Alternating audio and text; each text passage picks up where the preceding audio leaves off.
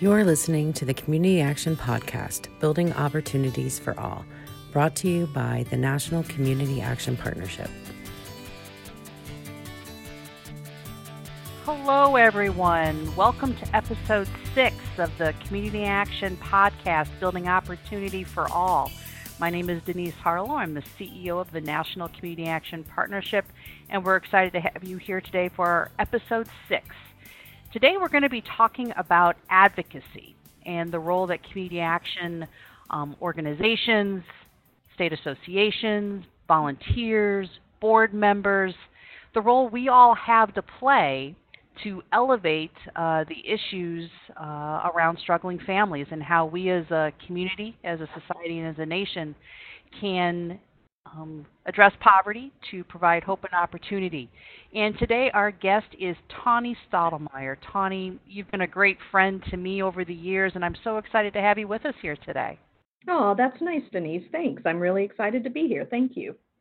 Tawny works here with the National Partnerships Office. She is a commissioner in our CCAP Commission as well as our Excellence Commission, and she's also the Executive Director of Community Action Incorporated in Topeka, Kansas, and the former ED of the Kansas Association. Tawny, I just must say I love the URL of your CAP agency. It's wefightpoverty.org. That seems to tell the story about what you might actually think about advocacy. Tell us about that a little bit. Yeah, this agency, my Community Action Agency, has been through a lot of interesting names in its history. And I actually take credit for the moment back in the 90s when we changed to Community Action Inc. But, that's still not, it's giving a message. But I felt like when I came back to the agency that we really need to be able to communicate to the world what it is that community action does. So that's when we changed to wefightpoverty.org. And it's a little hard, it's long to type, but it is so effective at letting people know exactly where you are and what you're standing for. Talk about putting your mission statement right in your email address. There you go. Yeah. So you've been in community action a long time. You've always kind of been a mentor to me in terms of advocacy. I remember coming out to a Kansas Association conference, and remember you had a whole brick wall set up where people put messages, put comments, put action-oriented calls to action up on the wall.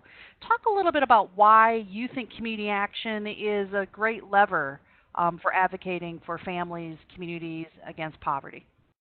Oh, Denise, I'm so glad that you remember the wall. That was such a fun project. It was actually paper that looked like bricks, and the messages that people were writing were on paper that was in the shape of footprints.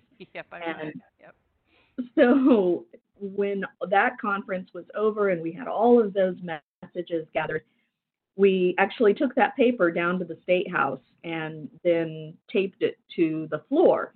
So it was this brick pathway to ways out of poverty, so that legislators and other advocates that were coming into the State House would be completely exposed to that at the time. So that was a lot of fun. But advocacy is so important to what we do. It's steeped in our history as community action agencies, and I think that sometimes we lose sight of that in favor of what is also really important work, which is operating programs. But we can't forget that those programs rely on our funding sources, many of which are government funding sources, and they rely on the trust and belief of our policy makers and people in the community. And if we're not out there advocating for lower income people, especially when we know they don't get to the polls as often as we would like for them to do, there really isn't a voice in policy making for lower income people. So it's just so critical that community action be there at all levels and not lose sight of that part of our mission. I could not agree with you more. I love that you had taken that brick wall and then put it on the floor, right? So that pathway that they act. And it wasn't a yellow brick. It was a red brick road, because this is reality. This is right. Some story. This is real practical change that when we walk to those offices to tell the story, to carry the message is truly impactful. It brings to mind, I just saw Kentucky just sent me some pictures about 2 weeks ago. They put up poster boards and actually things on the floor in their Capitol's annex promoting community action and the impact that community action has for families. So it's great to use all space. That's true. When it comes to advocacy. And you can actually, so those little vinyl stickers that stick to floors and walls and such and are reusable, they're not that expensive, and those make great reusable messages in different settings. And that's just it when it's advocacy, right? You're telling the story. You're not asking for something, right? You're telling the story and impact of what truly is going on. We've been talking about how do we change the narrative. I think of what the Gates Foundation's funded Urban Institute U.S. Partnership on Mobility from Poverty. Their number one recommendation was we need to change the narrative on poverty today. And I think that's someplace where community action really has a role to play to tell the true and accurate stories about how families struggle in America. Can you talk a little bit about the importance of telling those real stories? Oh, my goodness. What a soapbox issue for me. If you talk to any of the staff at our agency, they'll be like, oh, yeah, she wants stories. She wants them all the time. It's actually a part of our performance evaluation is turning in success stories. But we just completed in our agency 29 focus groups with 156 low-income people. And that was such an amazing experience because it wasn't us telling the story, it was them telling the story. We were able to capture so many good things about that. But what you're speaking to is at the heart of what they said. One of the biggest problems they felt holding lower income people back from being more prosperous was the negative story and the judgments and the beliefs that a lot of people have about lower income people. And that translates into how they're treated when they're asking for assistance. So, at the very core of it, us being able to get stories out that fight those myths and, help demonstrate that lower income people aren't any different than the rest of society really can help us, because it's hard, it's hard in this network to generate a lot of public support just for fighting poverty. It's not as sexy as a lot of other issues that people can choose to devote their time and energy and resources to. And so getting those stories out totally helps us in that arena because it does make people more understandable and it brings us closer together. So you as a CAP agency did 29 focus groups with how many participants in those 29 focus groups again? 156. 156 individuals. Now that is something that a CAP agency anywhere across this country, right, is sitting down, talking to families. Families, no matter what their income, care about their children, are striving for success, are building toward the future, and working past barriers. That's an amazing data collection process, but it sounds like it really gives you a lot of oomph when you're going to talk to policymakers that you've actually talked with real families. It has been amazing, and not just the process of the journey itself, because that was, as I said, incredible. But since our report with the data has come out, we are actually getting in front of policymakers. I've been asked in our own town to do 3 presentations now to the different subgroups of the Chamber of Commerce, not to social service organizations, not to faith-based organizations, but to business leaders in the community, because they're really interested in the story that comes out through the narrative of low-income people. And I'll remind our listeners that you are in Topeka, Kansas, right? You are in the middle of the country. Yes. And if the Chamber of Commerce in Topeka, Kansas can have those presentations and the CAP agency in Topeka can do this, my guess is regardless of where folks are located across this country, they can do very similar things. Well, this is a hard state to negotiate on certain issues. And yeah, I'm just really excited by the energy that I'm finding around the voices that we've brought out. It's been awesome. And certainly carrying the message to the state house, right? You're talking Chamber of Commerce locally, taking the message to the state house. And I Yes. know in a couple of weeks our network, Community Action, will be gathering here in D.C. for the National Community Action Foundation's legislative conference, where they're going to be taking the message to Capitol Hill, to congressional offices, saying this is what Community Action does coast to coast. Because again, we serve 99% of America's counties. We got people everywhere. Having these conversations. Can you talk a little bit about the importance of carrying the voice both to the State House as well as to Congress? You know, I want to start by telling you a story, briefly, I promise. When I started my community action career, I had such a supportive executive director and a lot of opportunities to interact outside of our agency and statewide and nationally. One of the things I was able to do was be an intern at the National Community Action Foundation. And for me, that really solidified the importance of our presence in Washington. I had the opportunity to go with our lobbyist, David Bradley, to several meetings with different congressional delegates. And at one time, we were sitting in Joe Kennedy's office, and they were talking about changes that they wanted to see in homeless funding. And I remember how excited I was to come home, and several months later, I read in the green sheet how the things that we asked for during that meeting had been incorporated into the legislation with McKinney-Vento. And that right there, you know, really demonstrated to me that this isn't just about pretending to do advocacy, that being out there and being in touch with those folks can make a huge difference. So at the national level, definitely, real pride moment for me one time when I stood up in a public meeting here in Kansas with one of our senators from the federal level, and he called on me and he said, "Boy, I don't remember your name right away, but I sure know what you want to talk about." I'm like, that's right. Because it's not just going once a year either. It's that persistence. It's that making yourself known and you know, being there so they don't have a choice but to listen to your issues in our case. At the State House, we've had such fun, and you know, we talked about the paper project earlier, but that's also resulted in some really good relationships with local or statewide delegates, elected representatives. So that, you know, we're at a point where we can call them up and say, hey, what's going on?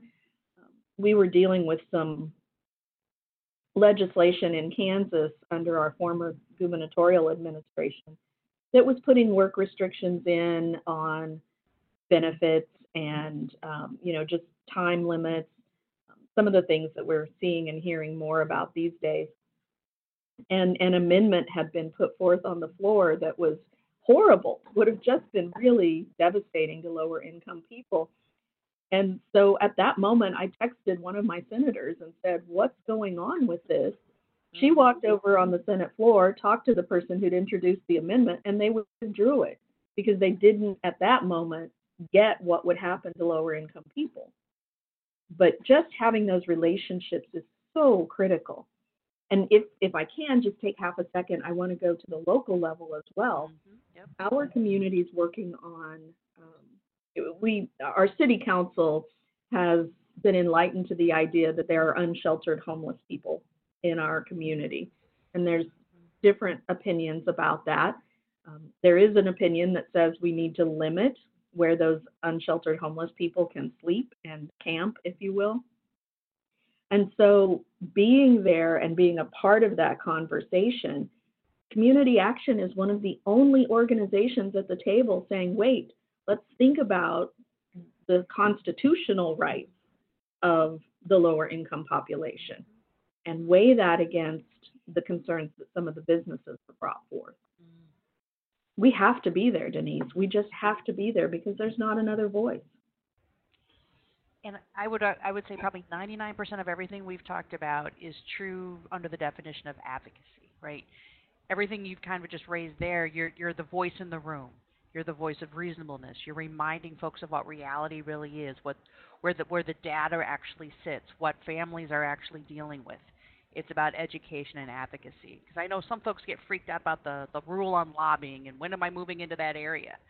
Right. But 99% of what community action can do is truly in that being present, being that Yep. voice, and having the guts and leadership, honestly, in some ways, to raise the hand, to stand up, to ask the question. And it is scary sometimes. And Mhm. I'm glad you used the word fun. I got into social work because of the public policy change piece. That's the fun part of the job, where you can actually get to be the voice on poverty in your community because you are the CAP agency. What an amazing privilege and opportunity folks have. That is, and here's just another truth that I have found.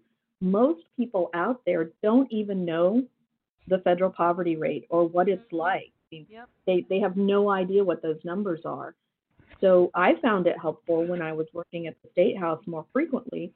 I just printed the current year's federal poverty level on the back of my business card Hmm.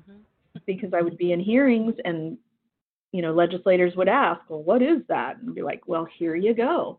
Yep. And it's, here they are making policy for the people in their state, some of which will definitely have an impact on the people that we advocate for, and they don't even know the definition and the parameters of what that means.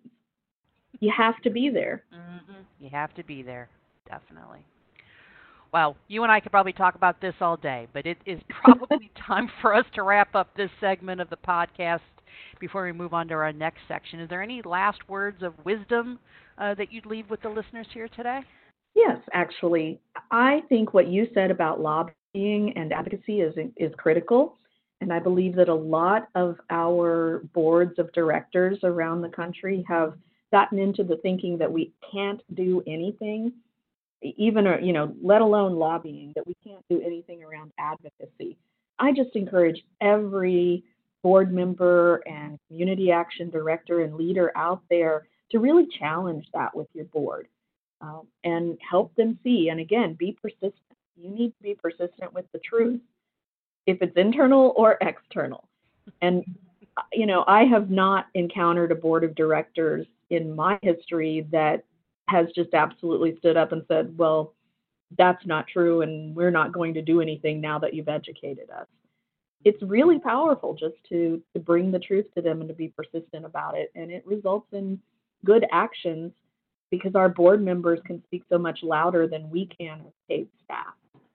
So, it's been good. Can't agree with you more about the boards, that tripartite nature.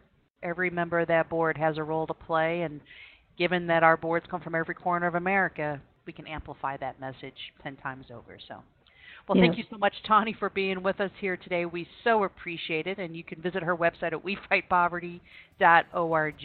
And folks, we'll just take a break, and we'll be right back. Thanks so much for joining us again today on episode 6 of our podcast, Building Opportunities for All. The National Community Action Partnership has a comprehensive range of materials and learning opportunities developed with your community action agency in mind. Tools range from ways to help develop your community needs assessment to supports for your communications and branding and everything in between. Be sure to visit the website at communityactionpartnership.com. Not finding what you're looking for? Give the partnership a call at 202-265-7546.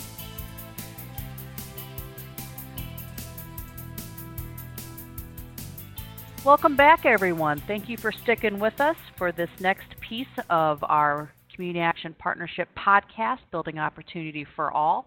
We are focused on advocacy today, and our guest now is Phil Cole, who is the Executive Director of the Ohio Association for Community Action Agencies. Thanks for being with us today, Phil. Thank you for having me. As the Executive Director of the Ohio Association, I think you have a certainly distinctive role to play. I mean, Ohio has been a swing state politically. You have a large number of community action agencies. You have a large population of families that get served every year by community action, and it's great that you've been a leader on advocacy. What has been your perspective? I mean, I've turned to you as a mentor on advocacy. What's your perspective on community action and advocacy? Well, where do you see the network's role being in that space? Well, we have, first a little bit about Ohio, I guess. We have 48 agencies, and we serve about 650,000 people, different individuals on any given year. And the total money that we bring into this economy is about $600 million. So we have, as far as social service organizations go, or advocacy organizations, we have a pretty good clout in Ohio. We have to advocate on really on two fronts. One is for our own programs, making sure people, decision makers, understand what we do and how important our work is and how effective our work is. But we also have to advocate on behalf of low-income people. SNAP may not be a program that we handle. Of course, it's not, but it's a program that's important for low-income people. So we have to make sure that our position is known on that too. It does cause you to have to almost be an expert on a breadth of issues. That has to be a challenge. You know that when you're advocating, though, you have to think. I think three concepts that are very important. First is to think strategically. How does this position today affect future positions you may have to consider? And second would be to think long term. While we can always see what's in front of us today or maybe next week, we have to consider what's coming down the pike a year from now or 3 years from now. Like we have a new governor in Ohio. He'll be here for 4 years. How does what we're looking at today going to play 2 years from now or in the next budget? And third, I think, is to remember that all politics is personal. We talk about how Tip O'Neill said that all politics is local. Well, it's also personal. And we have to remember that and make sure that we are able to appeal to decision makers in a way that's important to them as a person. And I think sometimes people kind of forget about that one, But that's probably the most important part. It sounds like relationship building is exactly key what to it that. Yeah, I have relationships in Columbus that go back 30 or 40 years, and it's important to maintain relationships. We have the term limits in Ohio, although there are some people who've been in the General Assembly for 30 or 40 years. I don't know how they really do it, but they manage to flip between the House and the Senate. But we have term limits, and so you'll see people leave. And it may be office holders or staff people, people who work in the administration. But so many of them come back because politics is a small world. So you try and maintain those relationships with people even after they leave, and that goes for not just these decision makers, but reporters. I have a reporter friend that who has technically retired. He and I have breakfast every quarter, and he still is a major editorial writer for papers in Ohio, even though he's retired. So I maintain that relationship, that friendship. So it's just that's part of keeping this personal and thinking long term. Well, when you say decades, that certainly is long term, and you're right. I think the world gets smaller every day, and in the world of politics, in the world of legislative work, that can be a small group of people, and people move around, and keeping those relationships is critical. And we don't always agree, right? But you still got to find a way to build that personal bridge across those moments where you're going to disagree on politics or particular legislation. Right. Some of my closest friends in politics are people who I don't agree with politically, but we also kind of watch out for each other. Well, you can really have mutual respect for folks, even if you disagree on specific issues. If you respect their thinking, their perspective, and what they bring to the table. And I think you're exactly right. I think if CAP agencies can develop relationships and maintain those relationships over time, that pays off in a myriad of ways and can have impacts at the local, state, and perhaps national levels as well. You talk strategy and strategic. What advice would you have for community action agency directors, board members, as they think about making advocacy a key element of what they want to tackle as an organization? What kind of strategy would you recommend, or how would you encourage their strategic thinking as they kind of lay out an advocacy plan for their organization? Well, first think long term. Figure, where do you want to be? Mm-hmm. What do you want to achieve? Yeah. It's easy to react in this environment, and reacting is a lot of what we do. But we also have to have that long term strategy that lays out that goal that we fight for. We say, what actions do we take to get to this goal? Determine where you want to be and how you're going to get there. Right, because you can chase rabbits all day long, right? Right. Go down holes and shoot from the hip. But if you know where you want to get to, every decision you make almost is targeted toward that goal. Right. That's exactly right. In terms of your membership, how do you as a state association prepare your team of executive directors and agency leadership team members to engage at the State House in Columbus, or when you bring them to D.C. and be part of the NCAF Legislative Conference? What are some of the key things that have really worked well for you to rally the troops, as it were, and get them ready to be the voice of community action and families when they go advocate? In Columbus, we have a legislative conference every year, every January. Excuse me. And we have a reception, but part of that, the first thing that we want people to do before the conference even starts technically is go see the legislator. Mm-hmm. Yeah. We ask them to make appointments, go talk to them about the issues that are important, and then we ask them to let us know how those meetings went. That's the hard part. Mm-hmm. If they've had a meeting with a member, we'd like to know about it so we can look at what other members are hearing, what our other agencies are hearing, and so we can kind of coordinate responses or see where there may be concerns that we didn't know about. You try and tell them, here are the 2 or 3 points that you want to hit. Mm-hmm. Yeah. Talk about 2 or 3 issues. Don't go too many. Don't try and do too many things. Don't try and cover too many things. And let us know how it went. Mm-hmm. Yeah. We try and keep it simple.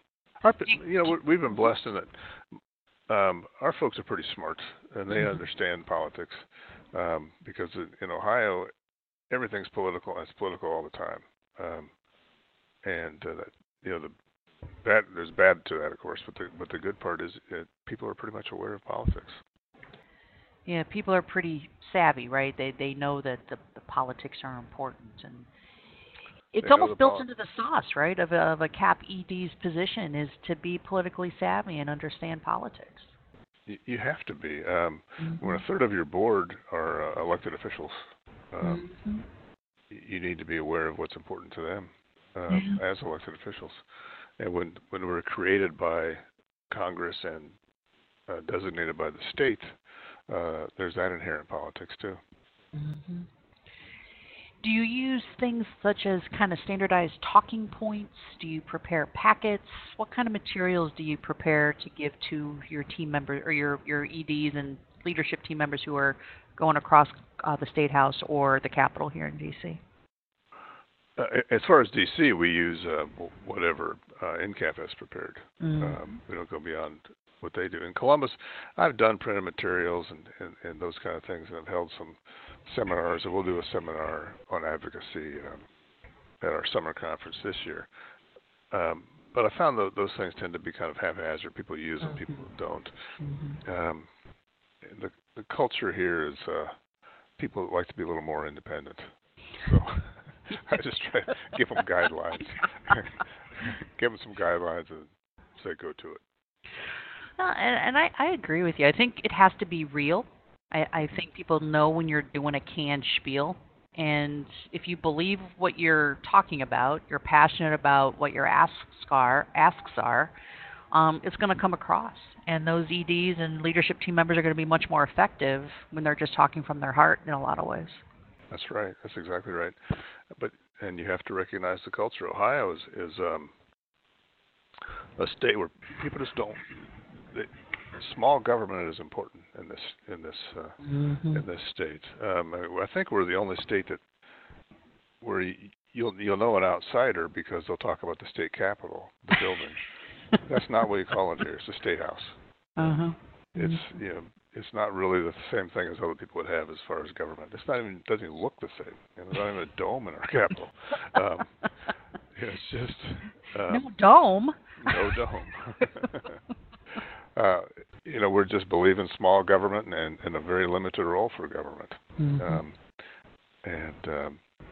We just have to recognize that culture. So we don't tell people go ask for these 12 things, or go say these 12 points.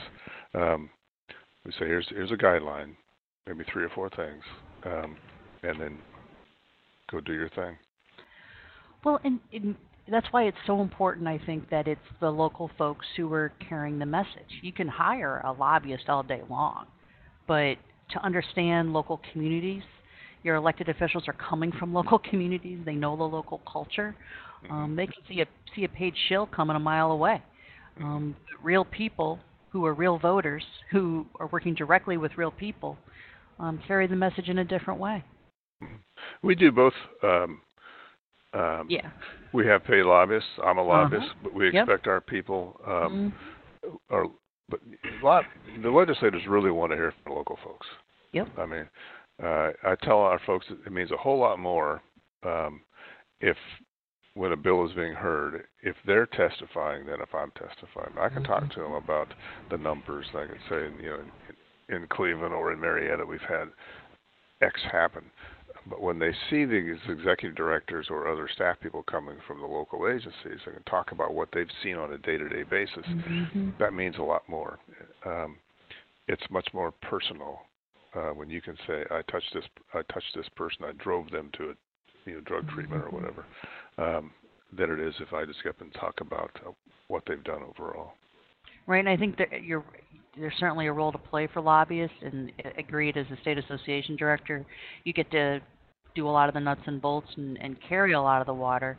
But yeah, I remember a time in New York doing a legislative hearing, and while my testimony was X, when the youth came to talk about the after-school soccer program, those legislators put down their papers, they put down their phones, they listened to the teenager tell his story, they listened to the mom who held her baby in her lap while she gave testimony on the value of community action and what was going on in the organization. It's a whole different. There are certainly roles for lobbyists and staff to play, but I tell you, the real life stories, they really resonate. That's right. Well, is there any final thing that you'd like us for our listeners to hear as they prepare to come to D.C. for the NCAF conference, or as they prepare for their own local advocacy? What would be some of the last things you'd like folks to hear? When you talk to them, don't just bring the numbers, bring the stories. Tell them your stories. Tell them what you've gone through, the people that you've seen, and how you've helped them. Talk to them about results. They want to hear that. They want to know that the program that they voted for, or the money that they voted for, actually did something. So make sure and tell them how that you work, that you're effective. Yep. Tell the story. Tell the impact. That's great advice. Well, Phil, again, I love talking to you about advocacy. You've really helped me out over the years, been a mentor in this space, and just thank you for being with us here today and sharing your expertise. We really appreciate it. Thank you very much. You're welcome. I appreciate all the work that you do in D.C. for us. Well, thanks, Phil. It's a real pleasure to be here at the partnership. And folks, we're going to just take a quick break, and we will be back shortly with our third guest of the day. Thanks so much. Thanks.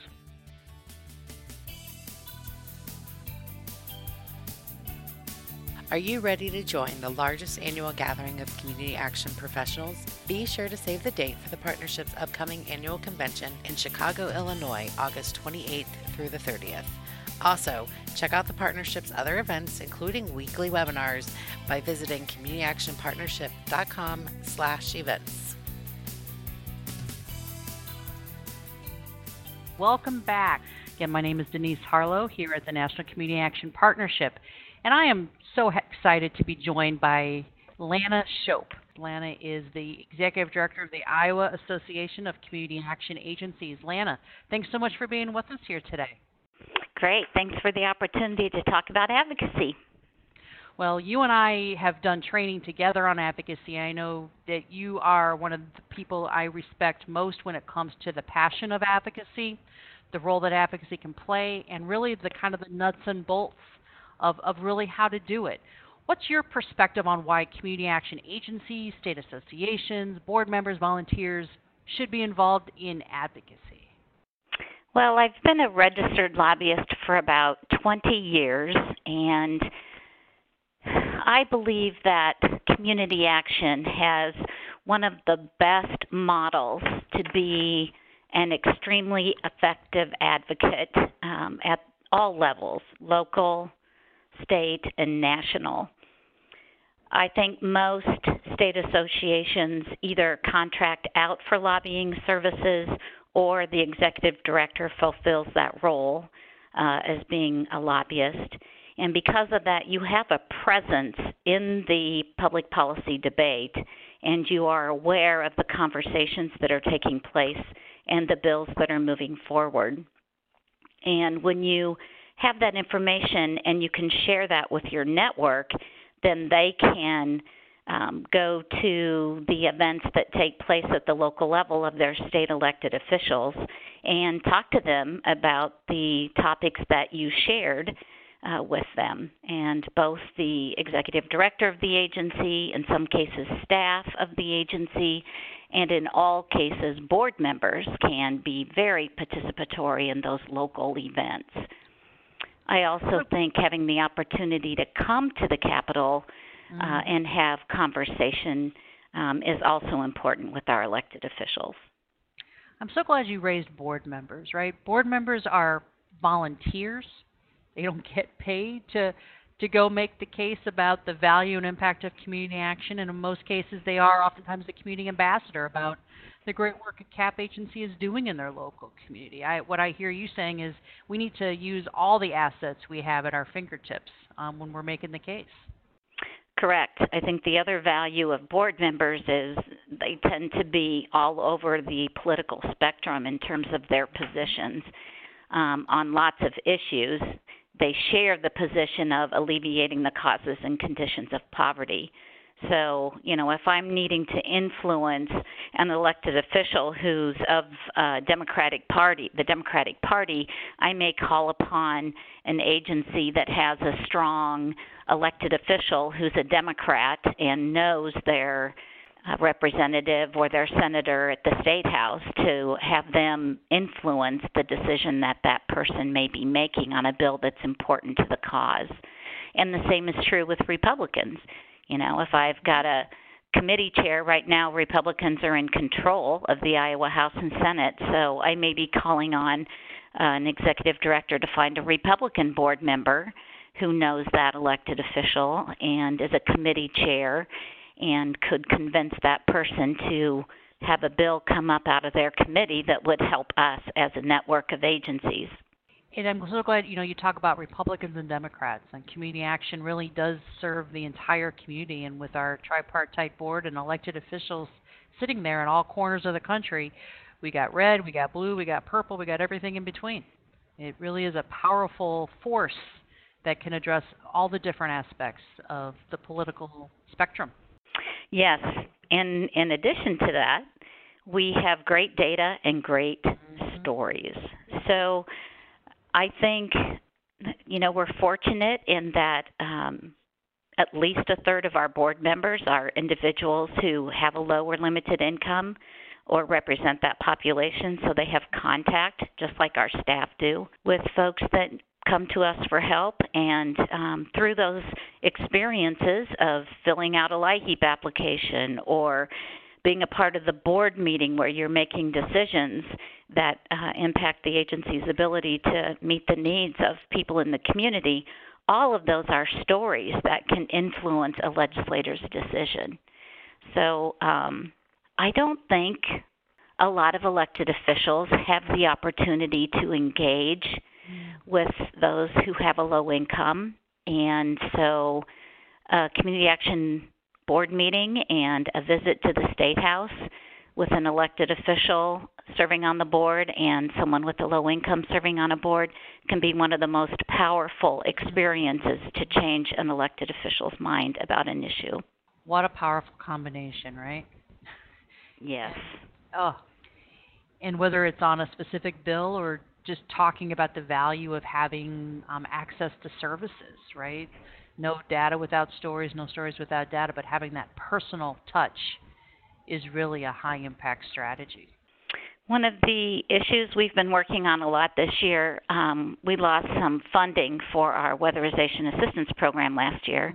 Mm-hmm. So over the summer and just last Friday as well, we've been having visits out in the local communities, and we've invited our elected officials to see a home being weatherized.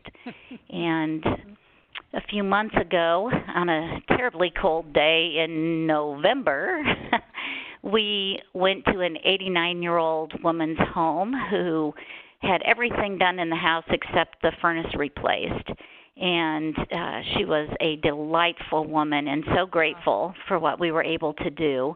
And almost every day at the Capitol, I see one of the representatives who attended that home, and she has never forgotten that experience. She met Rose, and she was instantly drawn to her. We had the same experience last Friday.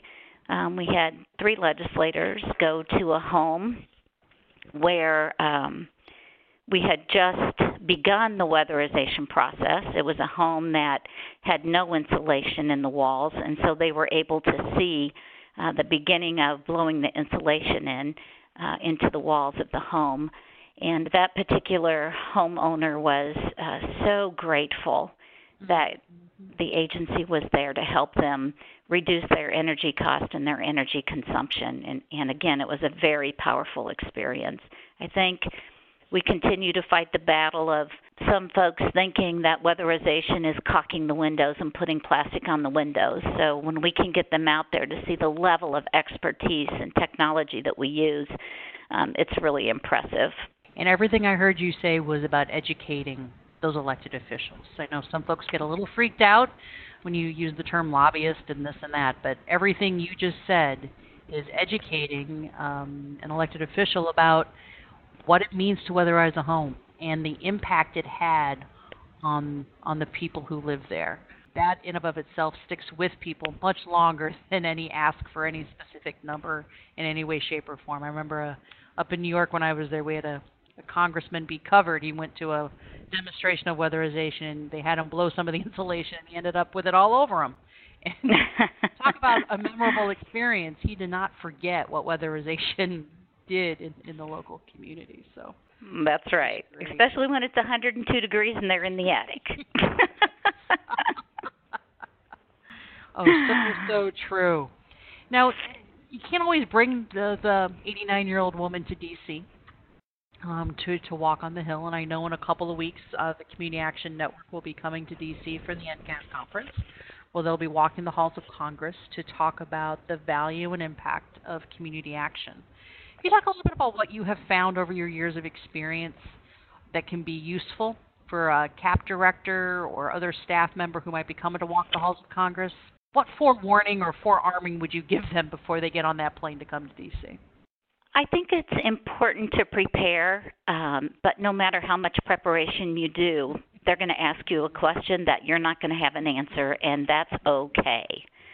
That is okay, because you can come back home, get the answer, and when you send a thank you to the people you met with, you can give them the answer to the question. So I think be prepared, but also just be comfortable knowing that it's okay to not have all the answers.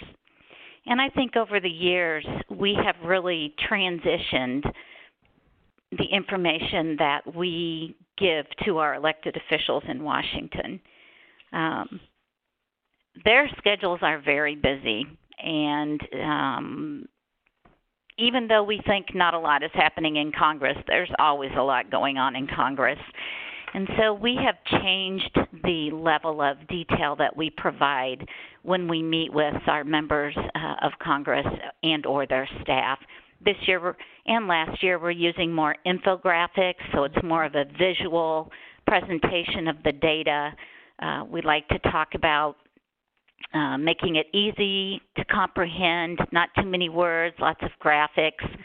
And then this year we're going to, for the first time, do a jump drive that has videos that share stories from people who've come and benefited from what we've been able to do to help them and work with them to change their lives.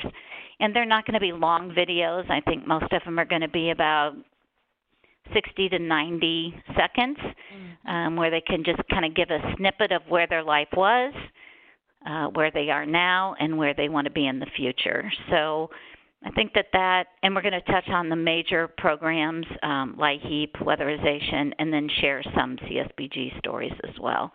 So I think given the age of many of the staffers in our delegations' offices, we think they're more likely to watch a video than read a book that we write that gives the same information, only it's written on paper.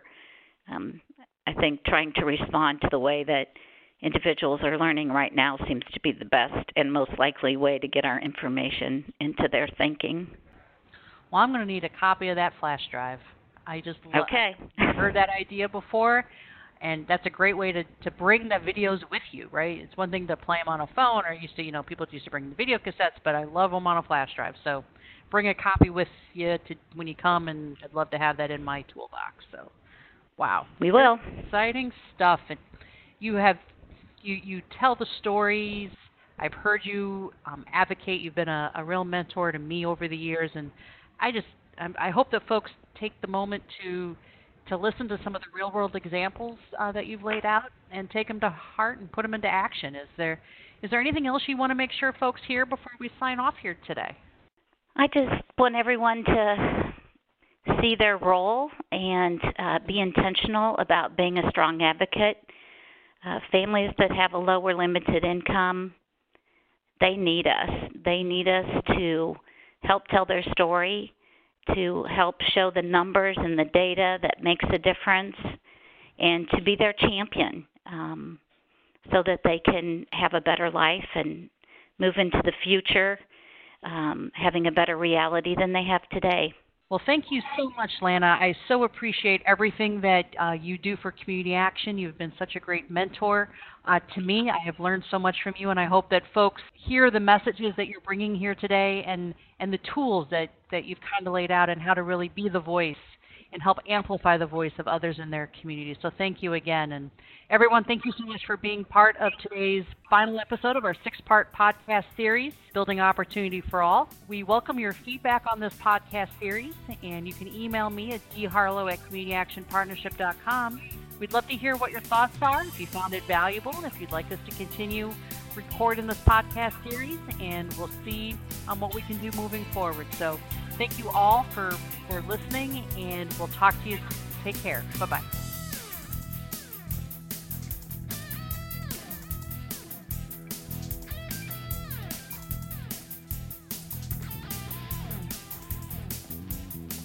Thank you for listening to the National Community Action Partnership 6-part introductory podcast series, now available on iTunes and your other favorite podcatcher sites.